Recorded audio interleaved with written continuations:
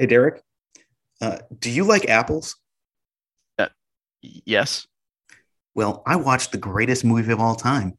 How do you like them apples? Today on the show, Good Will Hunting.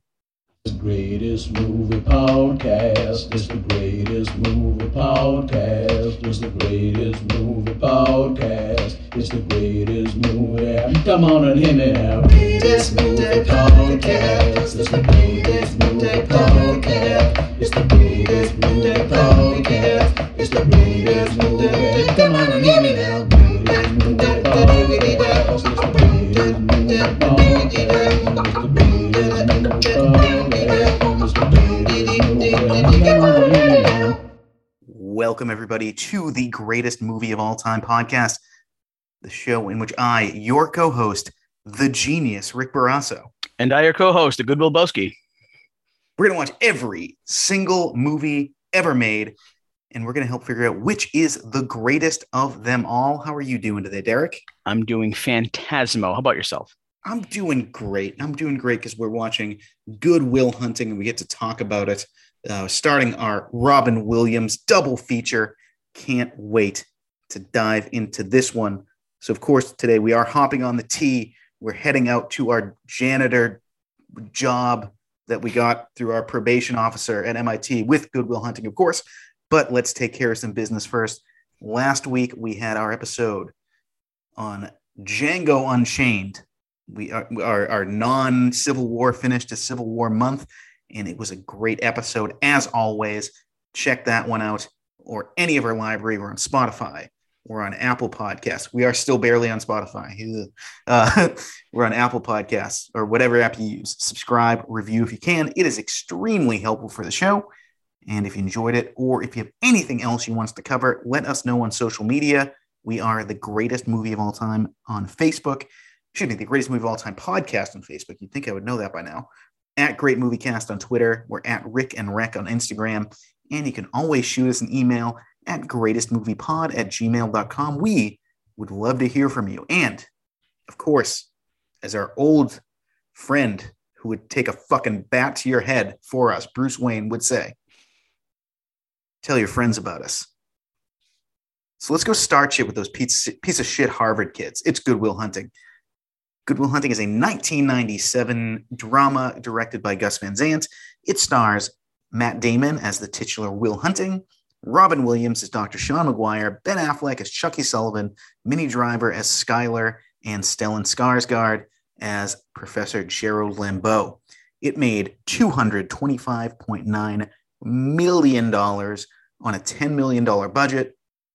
It is an 8.3 on the Internet Movie Database, a 98% on Rotten Tomatoes, and a 70 on Metacritic. So a wide array of ratings here. Ebert, he says 3.5 out of 4. The outcome of the movie is fairly predictable. So is the whole story, really, but it's the individual moments, not the payoff, that make it so effective. Jason Bailey from Vice says it's a movie that captures, in a way that perhaps an older screenwriter could not convey, the limitless possibilities of youth. A movie in which character can tell another without cynicism, you could do anything you want, you're bound by nothing. For a -1, Christopher Null from filmcritic.com, I had to dig for this one. All told, the film has plenty of enjoyable moments, but it's just not the deep experience the filmmakers want you to believe it is. Derek, Really? You had to dig deep for that one? on Rotten Tomatoes, there's a fucking 98% positive rating. Wow, I'm surprised. I thought there'd be a lot more negativity towards this movie, but I guess we'll... So most of the reviews are like, there's a lot of reviews in the range of like 3.5 out of 4, 4 out of 5-ish. It's good. There's nothing bad we have to say about it, but it just doesn't reach incredible heights. And that they count those as like positive reviews. Right. Okay. So that's primarily what the criticism is. It's just like, this is really not as good as you think it might be. But you know what? Let's go through it. What we thought of it. When did you first see this movie? I don't remember when I first saw it. I remember it was always around, and I remember the name of the movie is very odd, and I still don't like the name of the movie because it's just not a good name for a movie. It just sort of random. And I thought it was like about something else. Like I thought will was like the will to do something and hunting was about going hunting. Um, goodwill, having goodwill and then hunting. I didn't know Will Hunting was his name. It's a double meaning. Yeah. It's just like, I didn't. So I never like, I kind of stayed away from it, not because I didn't want to see it, just because it just never resonated with me. But as I've gotten older, probably like my early 20s or whatever, I was like, Robin Williams, I love him. So I'm going to watch this movie. And so I've probably seen this maybe like 3 or 4 times. So this was like my 4th watch through maybe. Yeah, I've seen this a lot. I think I first saw it like freshman year of high school in school. Like it's not something I would have, been seeking out as like a young teenager, but I saw it in school and was like, it's good. And then I've kind of liked it more almost with each subsequent rewatch. Mm-hmm. Like it just really connected with me, especially, when you get to be, in your 20s and you're watching a movie about like, what do you want to do with your life? Who are you as a person? Like, how do we figure this out? What if shit goes wrong? Right. And asking those types of questions. And, it being set in fucking Boston does not hurt it, because at the time, now there's every fucking movie set in Boston, but at the time, not really. Yeah, we'll talk about Boston. All right. So let's talk about what actually happens in the movie. Derek, do you have a song picked out? Yeah, I'm gonna go with. Might as well go with Elliott Smith, right? Let's do it. Let me see. Let's see what we got. I'm gonna go with. Go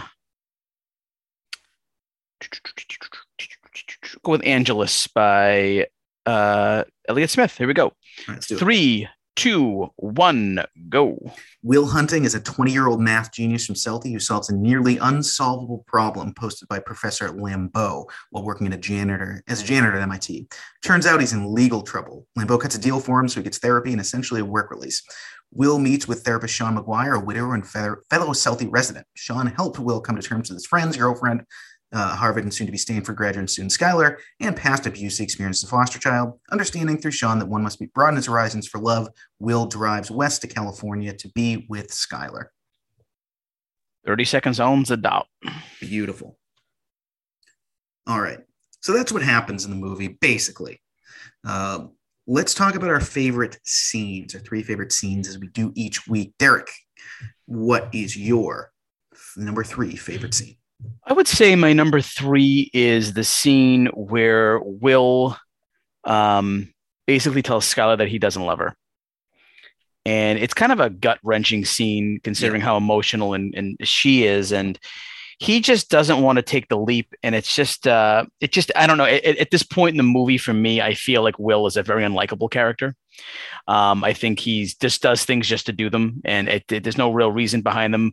But then later on, you kind of feel like, okay, he's doing things because he doesn't want to get hurt. He's been hurt his whole life, and what's the point of anything? And but it really is sad when she's like, they're face to face, and she's like holding him, and she's like, if you just tell me you don't love me, like whatever, and he's just like, I don't love you, and walks out, and it's like, man, you're a dick for doing that, and you could have handled it a lot better. And this is a girl who's putting herself out on the line for you, and you're not really giving much back to her.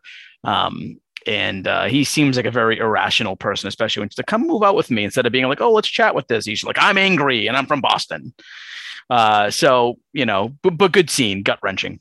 Yeah, no, I love that scene because it's like, I feel like in the earlier scenes with the two of them, and you have Will like crafting this fake life, you're kind of expecting it to go the other way, where like she figures out he's lying to her.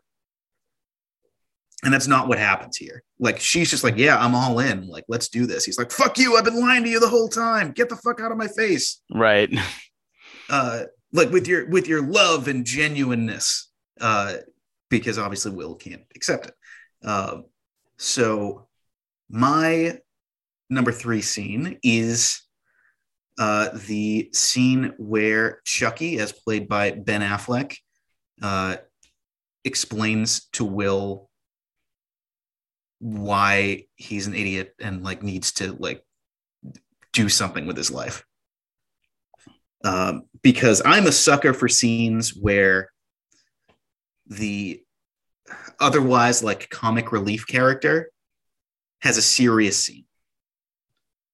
because Affleck, it's funny, we'll talk about Affleck and Damon and the perception of them. Mm-hmm. I think the characters that they played for a long time in this movie were like, this is who they are as people. Oh yeah, Ben Affleck's the idiot who didn't even probably write it, and Matt Damon's the smart one, and it's not fair, but that's just the way it. And meanwhile, Affleck goes on to like direct like Oscar-winning fucking movies, like and write Oscar. Have you seen the old Family Guy bit about that? Oh, it ages so poorly. Just pitch me a line. Pitch me a line. He just farts. He's like, "Is there any more weed?" Yeah. Yeah, but I love this scene because, I feel like I've known a bunch of Chuckies in my life, and the fact that it's like one of them, like this version of this character is like, the only way I can tell you that like I love you, Will, is to like get you out of my life because like I can't drag you down. And I think this scene does kind of launch Affleck to like leading man stuff, because this really is only like, he'd been in some stuff before, but this is like first big dramatic scene in a huge movie. But honestly, all the best scenes in this movie are just two people talking. Yeah. And it's great. And it's one of the reasons I really love this movie. But yeah, I really like where it's just like Chucky just being like, if you're not gonna like, Will's just ready to roll his eyes and be like, don't give me this shit. And Chucky's like, no. Like if I had what you had, I'd be fucking running the world. Fuck you. Like do something. Don't embarrass me. Right. I think it's just a great, very effective scene. So what is your number 2 scene? My number 2 is It's Not Your Fault. I think it almost becomes a mantra. It's like just repeating something over and over again. It breaks you down or builds you up either way. And it's interesting to see Will's reaction. That I know. And then you keep saying it, and then it breaks you down. And to know that, like, does anybody really believe it's their fault? Like in that situation, I'd want to know, because I didn't have that upbringing, so I don't know what it's like. But at the same time, I don't know how much I would feel like it was because of me, or if just because of the stupid circumstances I was dealt. But he seems to really believe that maybe it was his fault, that everything is things that have happened to him is directly because of his decisions. But I think Robin Williams as Sean, he's so comforting. I think we've talked about this in the past, that Robin Williams feels like a long lost uncle or something. And when he passed away, I felt like a piece of me died, because he just was like my childhood all the way growing up. And just, he's basically, Robin Williams as like comfort food in movies. Yeah. I remember hearing, and we're talking about it in the next couple of weeks, but like, I remember being, when I first heard that Robin Williams died, I was at my mother's house, and it came across the TV, like breaking news, actor Robin Williams died. And I just remember an involuntary, like, oh, yeah. Like it was just because, yeah, exactly what you said. It's just like, this is a guy who's been in my life for my whole life as like the guy who would make me laugh. Yeah. Yeah. And I remember I gave the news to Gia, and I remember I had to stop and be like, I don't know if I should say this right now, because I know what an effect it's going to be on the both of us. But saying it out loud to her, me and her like broke down a little bit, and we were just like, this is the worst non-family death I think I've ever experienced. Right. So it was pretty rough. But that scene in general, it just like, Will just shoving his head on Sean's shoulder and just bawling his eyes out is just like a powerful moment that we were waiting for. The moment where Will is finally like, thank you. Right. For this, I needed someone to break through to me, somebody who's not going to just like, pick apart me because I'm a smart person, but looking for what's in here in my chest. And it's a great scene. Yeah. And that's the same for me. My number 2. And it's something that has kind of become a bit of a joke, and it's not your fault, because I think people see the scene, and, this movie has been on cable, and maybe people see it out of context and don't realize how much it's earned with every scene between these two characters leading up to it. Yep. And eventually it's like, they're kind of coming to the end of their professional relationship. And it's, I think, kind of a last gasp effort for Sean to like, listen, like, enough of the bullshit. Like, we know who each other, we know each other now. I don't have to say this, but it's not your fault. Right. And I think Will, throughout the movie, as we see, like, self-sabotages. We see the scene with Skylar where he can't accept the love that, he deserves as a human. And, there's no reason, like, they jump the kid or the guy at the beginning of the movie. It's like, because he was a dick to me in kindergarten and he's Italian. And it's like, all right, like, that's, I guess, a good reason to like jump somebody for like, yeah. And I think that is showing, that it is his fault. And like in this scene, early in the scene, Will knows it. And he's like, what's in there? It's like, so and so does like such and such, attachment disorder. And he's like, yeah, you can read it if you want. But like the fact that it's like two people connecting is, I think, it's a beautiful scene. But right. What is your number one scene? It has to be the scene on the bench. Yeah. Between Sean and Will. And, it's one of those funny things where I think you can be a smart person when you're young, but just because you're book smart doesn't mean you know what's what. And I think that's why, like, the line respecting your elders and things like that is actually kind of an important thing, because just not just because you're young and they're old, but because they've been through things that you've never experienced, and you should listen to them because you might get some good advice. And I've gotten a lot of good advice in my life from, my parents and older people who were like, oh yeah, I remember that. I remember going through this. I remember feeling like that. And don't worry, most things that you worry about will just pass and it won't come to fruition. But the way, it's a long monologue, and every bit of it is it's just really, really great to see. And Robin Williams he deserves everything he gets from this movie.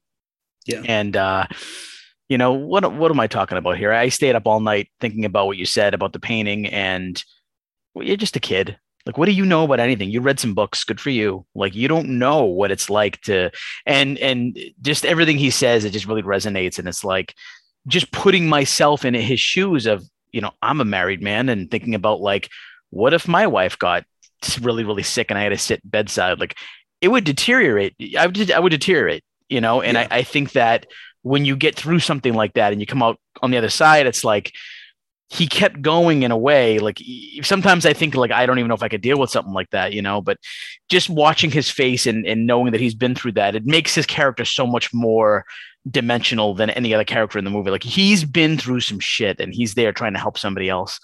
And I like the fact that Will also doesn't interrupt him.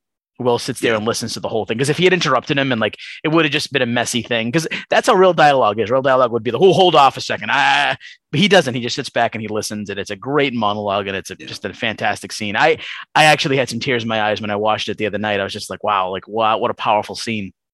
Yeah. And I mean, this is my number one scene as well. And it's like, it's the first scene where Will just shuts the fuck up. Like, for 2 minutes, like, just lets the man talk. Yeah. And I mean, the dialogue's so incredible. And, this is why, this movie launched Damon and Affleck to superstardom. And it rightfully, this scene, was probably a big part in why Robin Williams won Best Supporting Actor this year, as we'll get to. But one thing that I watched it, and of course, like, the dialogue is, you're putting yourself in Robin Williams' shoes and Sean's shoes. One thing I love is just the camera work in this scene. I try to, watch it as a scene and sort of break it down instead of getting caught up in the dialogue as I normally do. And the camera like slowly moves, and it's like perfect to, like, you see the pain in one man's eyes. And then when he tries to connect to Will, that's when Will comes to the frame. Yep. And it's such a beautiful shot. And, I love, it's big cities as well, but like these parks in these cities, on these like beautiful fall days or whatever it is. It's the perfect environment. And it looks beautiful and the dialogue's on point, and it's a wonderful scene. It's number one. Yeah. So let's go to our least favorite part of the movie. What do you have for least favorite part?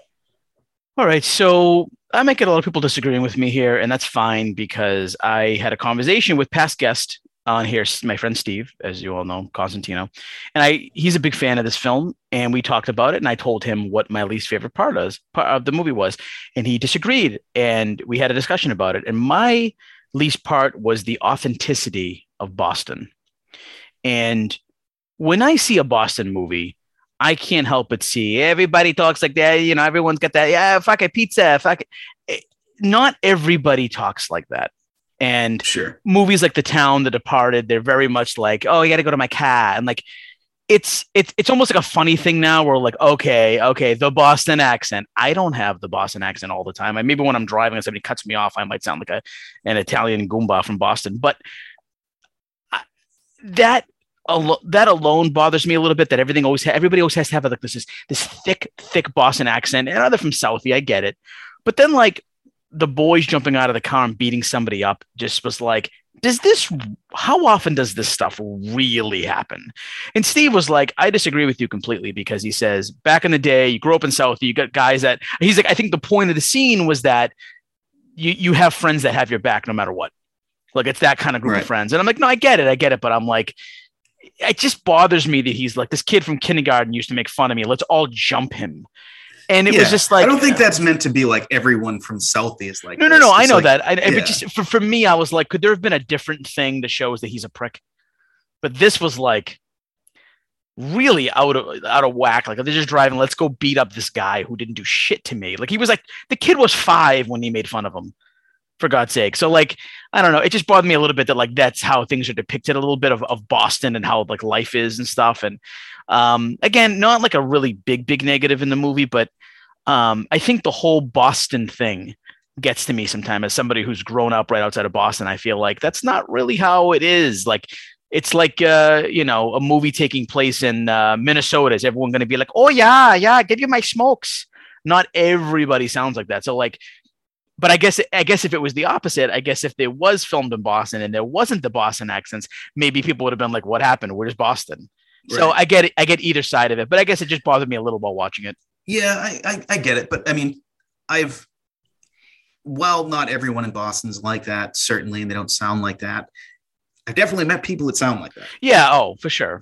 Yeah. And this, you understand, this is, again, it's in Southie 20 plus years ago. So, accents are going to evolve over time. And especially recently, kind of, very specific accents are kind of fizzling out. But I see what you're saying. Like I feel like all Boston movies are like, there's a crime in them. Like there's, it's either like that, or it's either like The Criminals, or there's talking about the fucking socks all fucking day. Like that's a Boston movie. Yeah, well, it's even like I think honestly, it's surprisingly, like I love Robin Williams in this movie, but I think it was almost the times when he would do a Boston thing, and I'm like, you don't have to do it. You don't need it. His character absolutely did not need. Did not need it whatsoever. Yeah. So. Yeah. So my least favorite part, and this is just going to be every time this fucking name comes across the screen that I see, the Weinsteins. Fucking, like every time I see their name, I'm going to shout out that they're fucking terrible people. Right. And like, yeah, that's it. Fuck you, Bob Harvey. Fuck yourself. Right. There is another credit that we'll get to later in miscellaneous that I always brings a smile to my face, but the Weinsteins, fuck you. There's one other thing I want to mention, and again, it's one of those things where I'm sorry if people get offended by me mentioning Louis C.K., but he's still a really funny comedian to me. He has a brand new special, and you can only get it through his website because nobody will take him anymore. But he actually randomly, funny enough, does a whole thing on Good Will Hunting. And it does a 6-minute trailer, and he's talking about the whole Apple scene and how, like, if that guy responded, no, look, he's like, of course if he didn't respond with yes, he's like, Matt Damon's fucked. He's fucked. He's getting nothing. And just the whole bit was really, really funny. And he's like, Matt Damon, he wrote himself to be this awesome guy. So of course the guy's going to answer yes when he says ask him about his apples. And he's like, I forget the thing. It was like, if he had said no, what is he going to do? Like, like, oh, do you like bananas? Because this whole thing that we're going through was just banana. I forget how he words it, but it was a really funny bit, and it's on YouTube. It's like a 6-minute little like trailer for his new special. So check it out if people are still on the Louis C.K. Fan wagon. All right, let's go to medals. Who do you have for bronze? My bronze goes to Matt Damon. Matt Damon.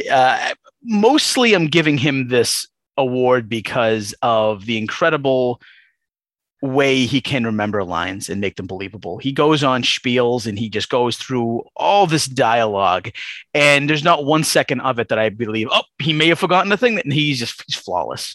He knows how to handle a script. He knows how to handle dialogue. He's done it so many times, but here he's playing a very complex character who's very intelligent. So you have to kind of know your shit, and you have to believe it too. You can't just spew out words you don't know. I believe that he knows this stuff. Like he does his homework here, and he also co-writes this really, really great script. And lucky for him, somebody picked it up. And I don't know if you know this story, Rick, but him and Ben Affleck, I guess, wrote a bit in the middle of the script where they have sex. Matt Damon's character and Ben Affleck have sex. It's just a random scene that they threw in there just to see if anybody will actually read the script. Yeah. And unfortunately, the person who read it was Harvey Weinstein. And Harvey Weinstein called him and he's like, script is great, but why the hell are two straight characters having sex in the middle of this? You can take that out and we have a script, you know what I mean? And I was like, of course, it had to be him to mention the sex scene. But regardless... Yeah, I wonder if that was something like, speaking of Matt Damon, like in Team America World Police, where they're like, let's put in something, like sometimes in scripts, they'll be like, let's put in something so fucking ridiculous that like they'll just want to cut that, and they'll like, we're afraid they might try to cut something else. So like Team America World Police, famously has like an extended sex scene between puppets, which gets like into like weird fetish stuff. Right. And they were like, they just cut that little bit, but then it was like they just kept everything else that they were afraid they were going to be cut. So I wonder if that was something like that, like a Trojan horse to get in there. Right. But he gets my bronze. Yep. So I went for my bronze. I went Ben Affleck. I think Chucky's a hilarious character, and it's a great performance. Like I said a bit earlier, I think he gets leading man juice off of this, as does Matt Damon. But I just love the scene. Specifically, didn't shout it out because it's it's kind of a light comedy scene in in the middle of a very dramatic movie. But the scene where he does the job interview for Will, he's like, "Let me tell you something, you suspect." Yeah, and I don't think Ben Affleck didn't make my top 3, but I do think that like he's dealt a bad hand just because of like this role does paint him as that like. Yeah. Whatever. And it obviously doesn't help that he's in Dazed and Confused a couple of years before this, and he also plays the prick. Yeah. The asshole guy. So like this is also in like Mallrats, where he again plays the asshole. Yeah, so. It's like can this guy play like an intelligent character? You know what I mean? I would go on record in the past, I think maybe even to you, but I used to be like, Ben Affleck's terrible. You think you could actually put him in a scene with Anthony Hopkins and have a good scene with him? And like I think as years progress, I think Ben Affleck's better than I thought he was. He's proven that he's better than I thought he was, but I still think of him as this role, and I think it hurts him a little. So unfortunately, yeah, I think Affleck. The guy's he's dealing with like a lot of issues, but he like it's funny because like every time he like builds up this goodwill as like an actor or director or something, hunting, he's in. He gets into something that just like fucking like destroys his career for like a couple of years. Right. And he like goes through this huge like depression, and then he comes out of it and he like builds himself up again. Has Matt Damon made anything as bad as Geely? I think Matt Damon was that like movie 43. Oh, yeah. I didn't see it, but I heard. Yeah. Okay. Yeah. Not that one's his fault, but yeah, I think. Yeah, again, like Geely's one of those things. So he's like Affleck. He's like, I'm gonna get. He builds up. He's like in this. He's in different stuff. He starts going like down the romantic comedy. Then he's like in Geely and like Daredevil, and it's like, well, I guess he sucks now. And, like, right. Yeah. And then he like breaks up with Jennifer Lopez, and he's in movies, and then he's like, oh, I'm just gonna start writing and directing again. Right. And he like builds himself up. Like he gets all these like big dramatic roles. And then he's like, I'm going to be fucking Batman now. Fuck yes. Right. And then it's like, oh, actually those movies are terrible. And he's just like, so now he's just kind of in that like, and like, I think those movies are bad, but he's not bad in them. I've never seen them personally, but don't waste your time. I started to like Ben Affleck again. And then I saw The Town and I liked the movie, but I just thought his portrayal was just completely stone-faced boring. And I thought that Jeremy Renner stole the movie. And I don't know. Ben Affleck also, I believe, wrote The Town. Yeah. So I give him credit where credit is due, but the acting performance, I was like, he's still kind of like not colorful, but that's just maybe the way he wrote the character. So who knows? Sure. So who do you have for silver? Here's a twist. My silver goes to Elliott Smith. Oh, okay. The music in this is like incredible. Elliott Smith is a very interesting musician because a lot of people don't know who he is, but if you do know who he is, you tend to either love him or hate him based on your musical tastes. But he's one of those artists that if you listen to him a lot, you're probably somebody who's depressed because his music can make you feel very low and depressed. And he has this way about the way he sings. It's like angelic and it's very sad. And it's a kind of like, it's like the melodic Nirvana. Like Nirvana is not really melodic, but Elliott Smith like brings you down just as much, but it's very pretty. But I didn't realize how many songs of his were in this movie. When I watched it again, I was like, I remember there was a couple, but there was like at least 5 or something. And I was like, wow, it really brings you to that place. He has a way about it that like makes you feel like, okay, what these characters are going through. And like, and then of course, knowing that Elliott Smith allegedly killed himself, which that's up for debate and we can get to talk about that another time. But I just thought that his music brought a whole nother element to this movie that it needed. I think any other artist may not have filled in the gaps as well as this. So he gets my silver. Yeah. This is a movie where I can just, once the end credits begin, I just kind of sit and watch it and just like, it kind of like, I don't know how to describe it, but just kind of like it lands the movie for me. Yeah. Like a plane. It's just like, okay, like I'm done with the movie. Let me like disassociate from it. And that's the same thing that happens to me with American Beauty, because that ends with him doing a cover of Because by the Beatles. And you're just like, his voice is like, you got to sit there and just kind of wander off. But yeah. So my silver goes to Matt Damon, and that is, I mean, it's kind of obvious. He gives like, his first leading man performance, really, and he does such a great job in that. You said it before, like Will is supposed to be unlikable for a lot of this movie, but he kind of brings it around, and I think he's not likable, but it's not like you do get the point where it's like this kid needs to be like pitied in a way. Like he's brilliant, but like he's just so emotionally dumb. Right. And that's a tough balancing act to do.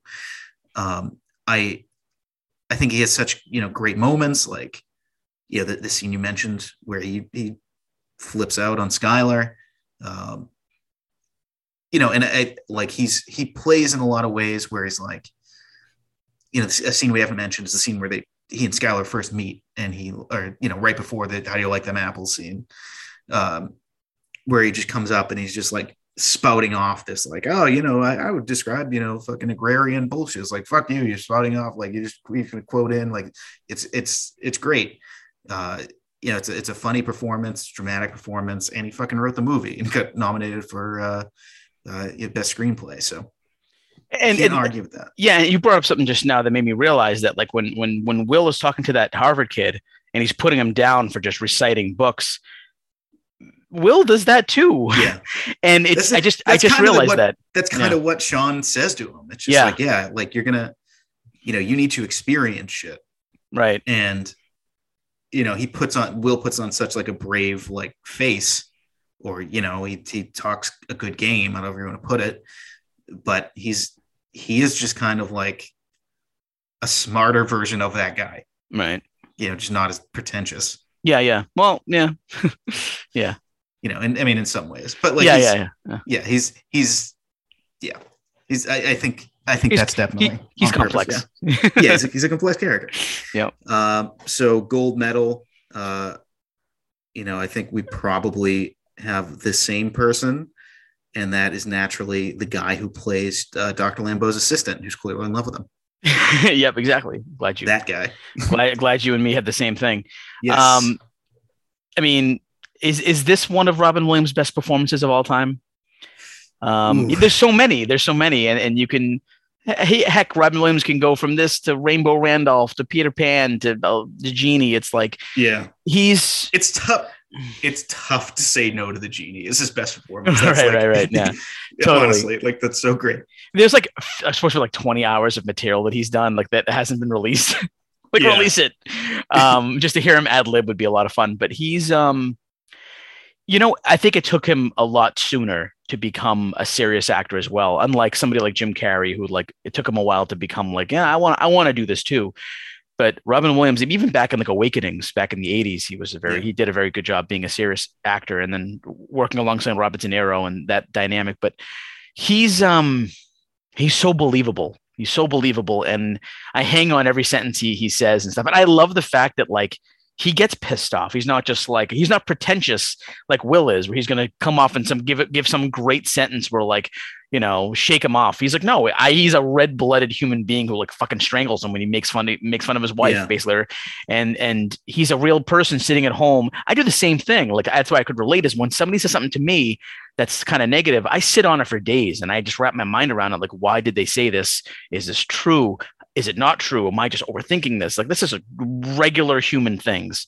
And Robin Williams just knocks it out of the park. Yeah, I agree. And it's a guy who, it feels realistic that this guy exists. And it's a character where it's oh yeah, he's a brilliant psychologist, and it's he slums it at Bunker Hill Community College. And it's it's such a movie setup, but I think it's a guy who you definitely you said it perfect. He's an uncle that you would I'm going to the Red Sox game with Uncle Sean, Yeah. I'd fucking love it. And I mean, the scene, again, another great scene. How many great scenes I understand the connective tissue maybe not always there, but there's so many great scenes. And one we haven't talked about is the one where, he tells a story of how he met his wife. Yeah. And he has and a lot of our listeners are not going to be from the Boston area. The home run that he describes is such this movie was released in 97. So we're now how many years into 80, almost 80 years into the Red Sox not winning the World Series. Right. At this point, we are, people of fucking generations have come and gone.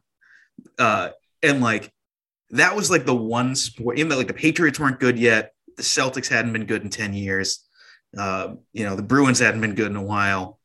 And that was the one sports moment where like people just a little bit older than us are just like, that was the greatest day of my life. watching Fisk hit that home run. And when he gets up and he reenacts it, like it's such a Boston thing. I feel like we do that a lot. Like he gets up and he just clocks it. I love that. It is so good. He's running, he's tearing him, he's waving it over. Yeah. It's such, that moment in Red Sox history is such a big deal to people who are now like 40 plus. Right. You know, I guess maybe a little older now, but like 45 plus. It's like people are like, that was my fucking like, that was my guy. That was my moment until fucking, a few years later in the Patriots win the Super Bowl. It's like, that was the greatest sports moment of my life. And like the way Robin Williams like undercuts it, he's like, no, it's at a bar with a girl. And I was like, what? Yeah. He brings it back like that. And this is taken away from the movie a little bit, but I just want to say for anybody out there who's a New York Yankees fan, you guys won one World Series in 2009. We've won 4 since the beginning of the millennium. I just want to make that very fucking clear for all the Yankees fans. 27 rings. Who gives a shit? How about you win a World Series in this fucking millennium? Okay, I'm done. Yeah. Okay. You need. I understand. It's 4-1. Okay, it's 4-1 in this millennium. Yes. Yes, it is. But yeah, Robin Williams is great. He's a great actor. See, would it be more believable? Would it be more believable if the kid who picked on Will in kindergarten was wearing a Yankees hat and he was like, let's fucking get him? Yeah, I would have liked that better than just like he once said some mean things to me when he was 5. Like, are you serious? You're gonna have 4 people jump this guy? I love. I mean, there's a famous story in Gone Girl where it's based on a book. In the book, Affleck's character wears a Yankees hat to like disguise himself. And Affleck was like, no, absolutely not. Yeah, absolutely not. And I guess he and David Fincher, of course. Yeah. So he and David Fincher is like very meticulous as far as like what is going to be in my movie, like down to the, so fucking filming stopped for 2 days because Affleck is like, I'm not wearing a Yankees hat. It's not happening. It's not going to happen. And they eventually like compromised and he wore a Mets hat. Oh my God. But he was like, I was like, I admire that. I admire that in Ben Affleck. He's all right with me. Didn't that happen in The Departed where like Jack Nicholson didn't want to wear a Red Sox hat or something like that? I think it was a Celtics. Like, he's a big Lakers fan. Yeah. Like he's like the biggest Lakers fan. Right. That's funny. And obviously, that's the Celtics and the Lakers were huge rivals in the 80s. But yeah, whatever. I feel like, to me, baseball, like I'd never wear a Yankees hat. Like that would like it would just hurt me to my like if they were like, how much money, realistically, like how much money would it take for you to be like, you have to wear a Yankees hat, let's say every day for like every time you go out in public for a year, you have to wear a Yankees hat. I mean, you can't tell anybody you've been offered money. But like realistically, how much? And it's not going to be like, obviously I do it for like, I'll give you $1 million. Yeah, of course I'm going to do it. Right. Somebody offered you $1,000 for a full year, just $1,000. No, full years, $2,000. No, it's not enough. $5,000. $5,000 for a full year for just wearing that hat. For a full year. I'm going to say I go for 10. 10,000. It takes $10,000. Give me $10,000 because like I'm also not a hat person. Sure, but let's say whatever. Like, it's if it, you know what, if it was just any random hat, it was like if somebody was like, I'll give you $1,000 to wear a Nike hat, and this doesn't like Nike check mark for a year. I'd be like, yeah, of course, like give me $1,000. An extra $1,000, yeah, I guess. If I was a hat person, yeah, whatever. I mean, I would if somebody asked me like, what are you doing? I'd be like, I'm just a baseball fan. I got a lot of hats. Or how about not even you have to wear it out in public. It's like you have to put on a Yankees hat, and it is your picture on all social media. Oh God, that's a whole different ballgame. That's because not everyone's seeing me in public all the time, but everyone's seeing that social media page. Yeah. It's your like you're wearing a Yankees hat in like Facebook, whatever, like Instagram, whatever. Like that is your. We're talking some good cash here. Okay, so 10 grand is the starting point. We do 10 grand. Yeah. Okay, $9,000. I guess. Yeah, I guess. I think it'd take $5,000 for me to do it.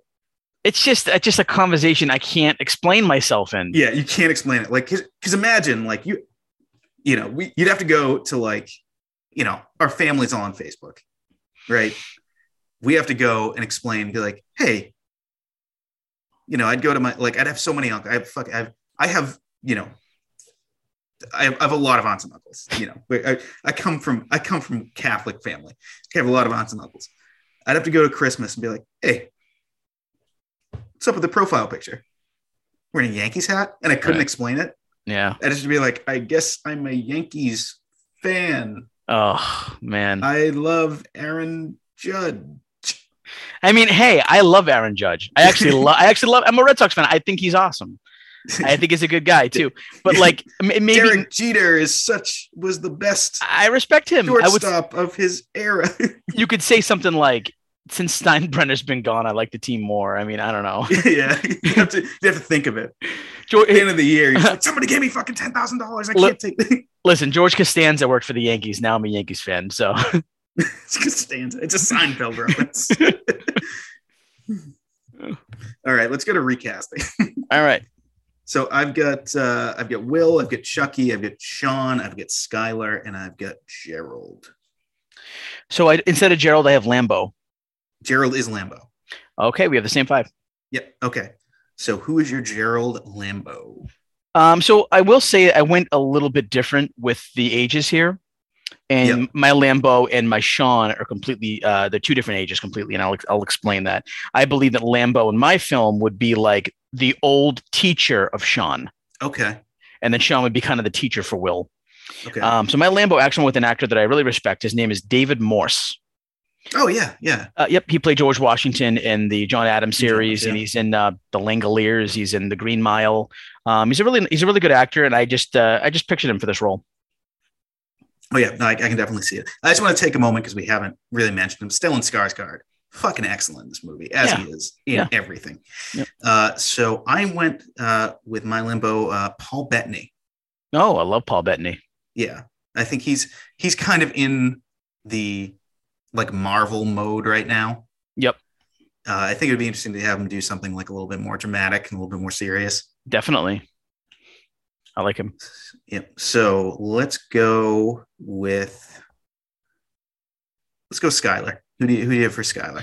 My Skylar actually went to, and this was the first actress I had thought of, and I was kind of surprised I went in this direction, but Sophie Turner. She was actually my number 2 choice. Wow, that's kind of cool. Yeah, I it's kind of funny. Like I usually try to find places for her, and this was the one that I thought was a good fit. So yeah.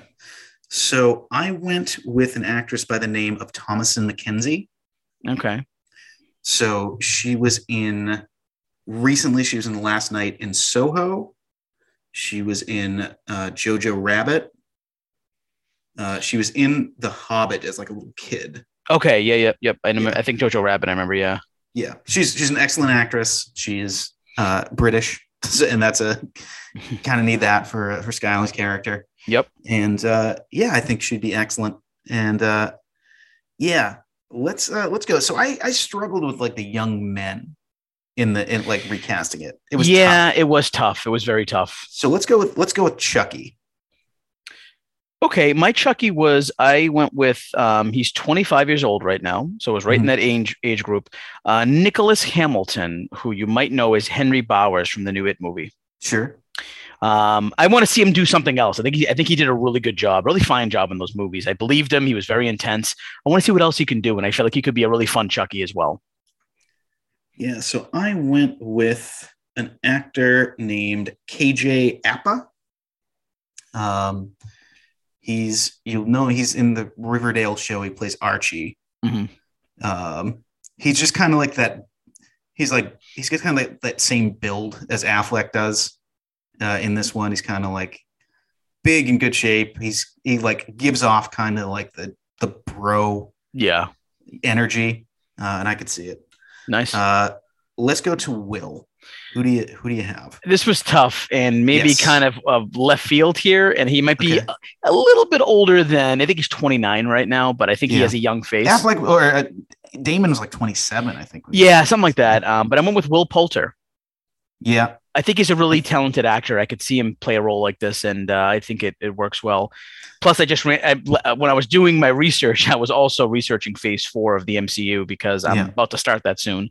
And I noticed that he was going to be the villain for Guardians 3. So I was like, Will Poulter, yes. Not a villain, but he's in it. Well, I heard he's like the one who like tries to destroy the Guardians. He's created to do that. So the character he's Warlock? playing is Adam Warlock. I mean, things should change, but traditionally the character he plays is like ends up being a hero. Oh, okay. He's actually in the character he plays in the actual like comic book Infinity War. The Infinity Saga is like central to beating Thanos. Oh, okay. Interesting. But so I went with Ty Sheridan, who you might recognize. He was in some of the later X-Men movies as like young Cyclops. Okay. He was in Ready Player One. I think he's the main character in that. Mm-hmm. Again, tough to, because there's nobody. I feel like for actors that age, there's so few like dramatic roles for like to prove yourself. And it's like, even this kid, it's like he's in a Spielberg movie and it's like literally a giant video game. Right. So it's tough, but let's go to Sean.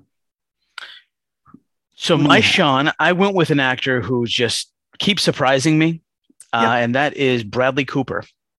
Interesting. It is an interesting one because he's around the same age that Robin Williams was when he took this role, and I think he can do a lot of things people don't really expect. And I pictured him sort of bearded, and sort of just kind of a guy from Boston, and I pictured Yep.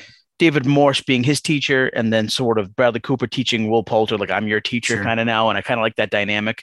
But I had kind of a hard time casting Sean as well because it's hard to replace somebody like Robin Williams. That warmth that you need for the role, and I figured that I told Gia this the other day. We just finished Endgame, and I said if you had told me to tell you who does the voice of Rocket without me knowing, I'd be guessing until I was 50 who it was. Yeah. So just that alone, I was like, you could tell how talented he is, just in general. So I kind of like want to see him as the role. So yeah. So I will say, so I had trouble casting this one because there's like a bunch of different directions. Yeah, I could go in. So I would say if he was alive, it'd be Philip Seymour Hoffman. Oh, great. Yeah. But I think I narrowed it down. So my first thought was like, what if I tried to like resurrect somebody's career with this role? Okay. And I was like, what if it's Brendan Fraser? And I was like, not quite right. Okay. And I was like, what if there's somebody like playing against type kind of from the other direction, where he's like primarily in like dramatic movies, and he's kind of like, kind of the point where he's like, he's kind of like he's so it's like, what about Liev Schreiber for that role? I was like, that might work, but not I didn't land on it. So I eventually settled on Mark Ruffalo. Yeah, he's got the warmth needed. Yes, I absolutely. think. Yeah, absolutely. Yeah, for sure. I like him. I've seen him in a bunch of things besides the Marvel movies, and he's excellent. Yeah, he's a guy who, like, I don't know why I've never met him before in my life. Obviously, you feel like he'd be a nice guy, like talking to him. I feel like I trust him implicitly. Like, if he came to my dorms and was like, "Hey, I just need you to like do this thing for me," I'd be like, "Of course, Mark." Of course, Mark Ruffalo. I was like, "Can I just like can I have a ride to like the airport?" And I'd be like, "Of course. Let me get your suitcase into my trunk." Do you remember that Family Guy joke? It was like this movie starring Mark Ruffalo and Janine Garofalo called Garuffalo. All right. So let's go to miscellaneous. Do you have anything miscellaneous? Not a whole lot. I do know that Robin Williams ad-libbed a lot of stuff, which is excellent that Gus Van Sant let him kind of roam free and do certain things like that. And I know that I remember reading somewhere that the company originally wanted like Leonardo DiCaprio and Brad Pitt to play the main characters. Ooh, no. Of Will and Chucky. I mean, Brad Pitt would be too old, I feel like. Well, no, this is back in '97. This is pre Titanic, but I think even then Brad Pitt would be a little too old. But maybe, yeah. But yeah, Leo pre Titanic, maybe. Yeah, so that's pretty much it for me as far as miscellaneous goes. All right, so I've got two, one observation and one question. Mm-hmm. So my observation is, I mentioned it earlier, there is a name that comes across in the credits, a guy who from what I've read, is one of the main reasons this movie was able to be made. And that's Kevin Smith. Oh, yeah, I did read something like that. Yeah. He was like instrumental because he was close friends with Ben Affleck at the time, like getting it into the right hands. Unfortunately, the fucking, the dipshit's hands. But every time I see his name in a movie, it's just like, that's another guy where it's just like, he can make, he's made a lot of good movies and he's made a lot of bad movies, but I'm always going to love everything he does just because I love that guy. Yeah. So I had a question for you. Here's the question. Of the working actors today, right? Or actresses, is pound for pound, is the Skarsgård family the best acting family? No. I think they're up there. I think I would argue that and this might sound a little crazy, but I think the Culkins in my opinion, are probably above them. Interesting. I don't see. I think Macaulay, while the biggest star, is not. He's a good actor. I'm not even thinking about Macaulay. I'm thinking about Karen and Rory, and the things they're doing now are tremendous. Sure. But you get with the Skarsgårds, you get Stellan, you get Bill, and you get Alexander, and they're all excellent.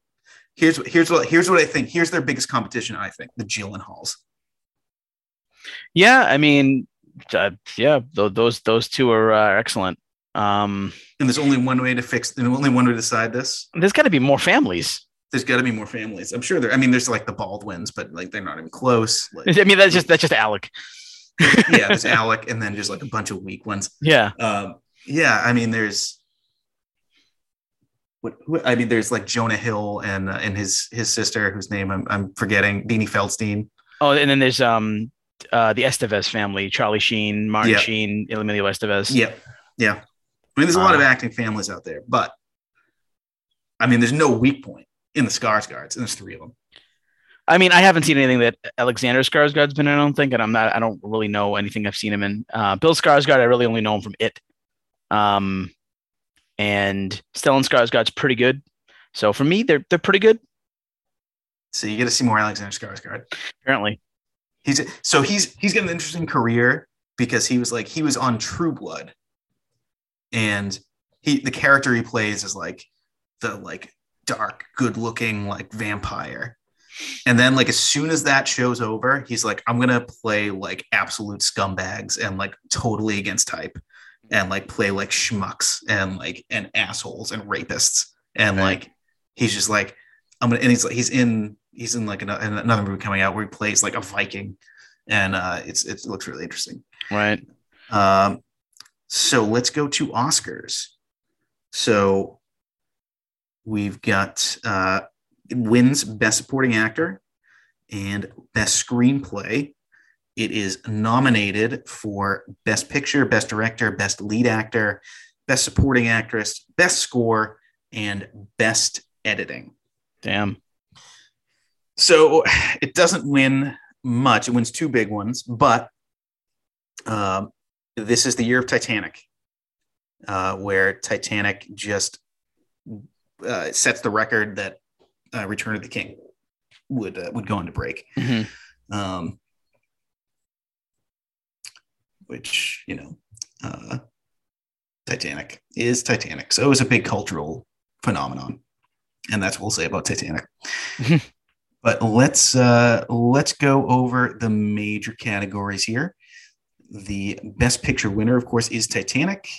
Other nominees: Good Will Hunting, As Good as It Gets, The Full Monty, and L.A. Confidential. Interesting year, isn't it? It is an interesting. I don't think it's very strong, but it's interesting. Yeah, I think there's. Which one won again? So Titanic won. Titanic won. Okay, that's obvious. I think it's a year where if you had it back, maybe Boogie Nights would be nominated. Yep. Trying to look what else was this year. Donnie Brasco is this year. Ooh. Let's see. Jackie Brown, but that wouldn't have been nominated. Yeah. Let's see. So 1997 movies. Let's see. Yeah, like Titanic just dominates the year.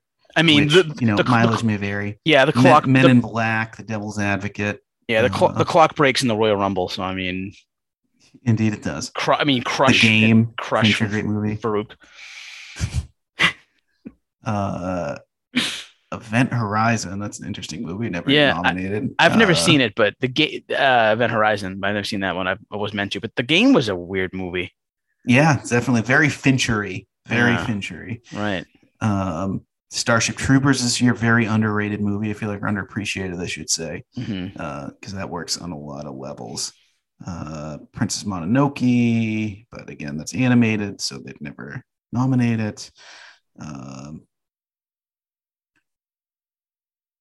Yeah, so I mean, it's not a huge Oscar. It's not. I mean, this year, which like we're gonna crown Titanic. James Cameron's just gonna get all the fucking awards. Yep. But I would I would say that given the choice between the two, I'd put Good Will Hunting over Titanic. On a grand scheme, I see why Titanic won. I get it. Yeah, there's all sorts of like sociological reasons why Titanic was what Titanic was. Right. The big heavy duty death at the end, the big got ship. Leo at the exact right time. Yep, James Cameron at off like a little break. People wanted the Cameron movie. Yep. And I wonder if Robin Williams wasn't part of the movie, would it have been as good? Right. Right. I'm not putting the movie down. I'm just hypothetically asking that question. Sure. So I'm not sure, but I guess I'm going to stick with my guns here and just say Titanic gets the win. Okay. So best director, James Cameron wins for Titanic. Peter Cattaneo for The Full Monty. Gus Van Sant, Good Will Hunting. Curtis Hanson, L.A. Confidential, and Adam Egoyan probably for The Sweet Hereafter. I can get behind Cameron winning for this because I think sometimes best directing comes down to most directing. Mm-hmm. And Cameron's dealing with effects that really are unheard of at the time, and a huge cast. So I get Cameron winning that one. Right. Same. Yep. So best leading actor is won by a guy we've mentioned before in this episode, Jack Nicholson in As Good as It Gets. Matt Damon is nominated for Good Will Hunting, Robert Duvall in The Apostle, Peter Fonda for Yuli's Gold, and Dustin Hoffman for Wag the Dog. That was a good movie. I'm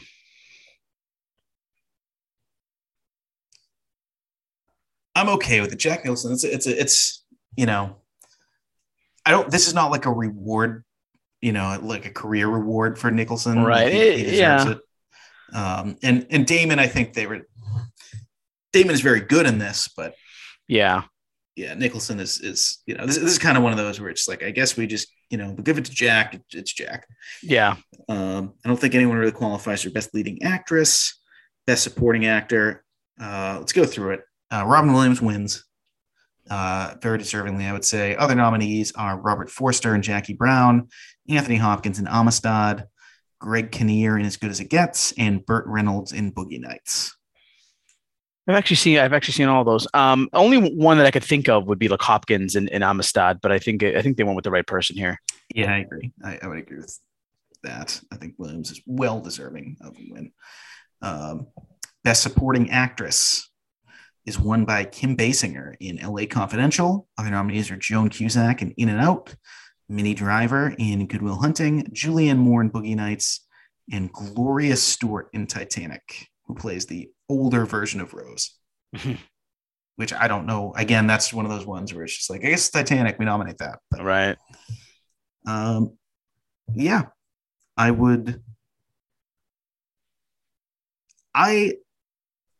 don't think Minnie Driver's the best in this. I think she has one very good scene, or a couple very good scenes. But I think and it's not her fault, because I think the character of Skylar is kind of written to the point where it's like, I personally find her very annoying. She doesn't bother me at all, but she's just not like standout. So I mean, it's fine that she's nominated, but I'm gonna keep it the way it is.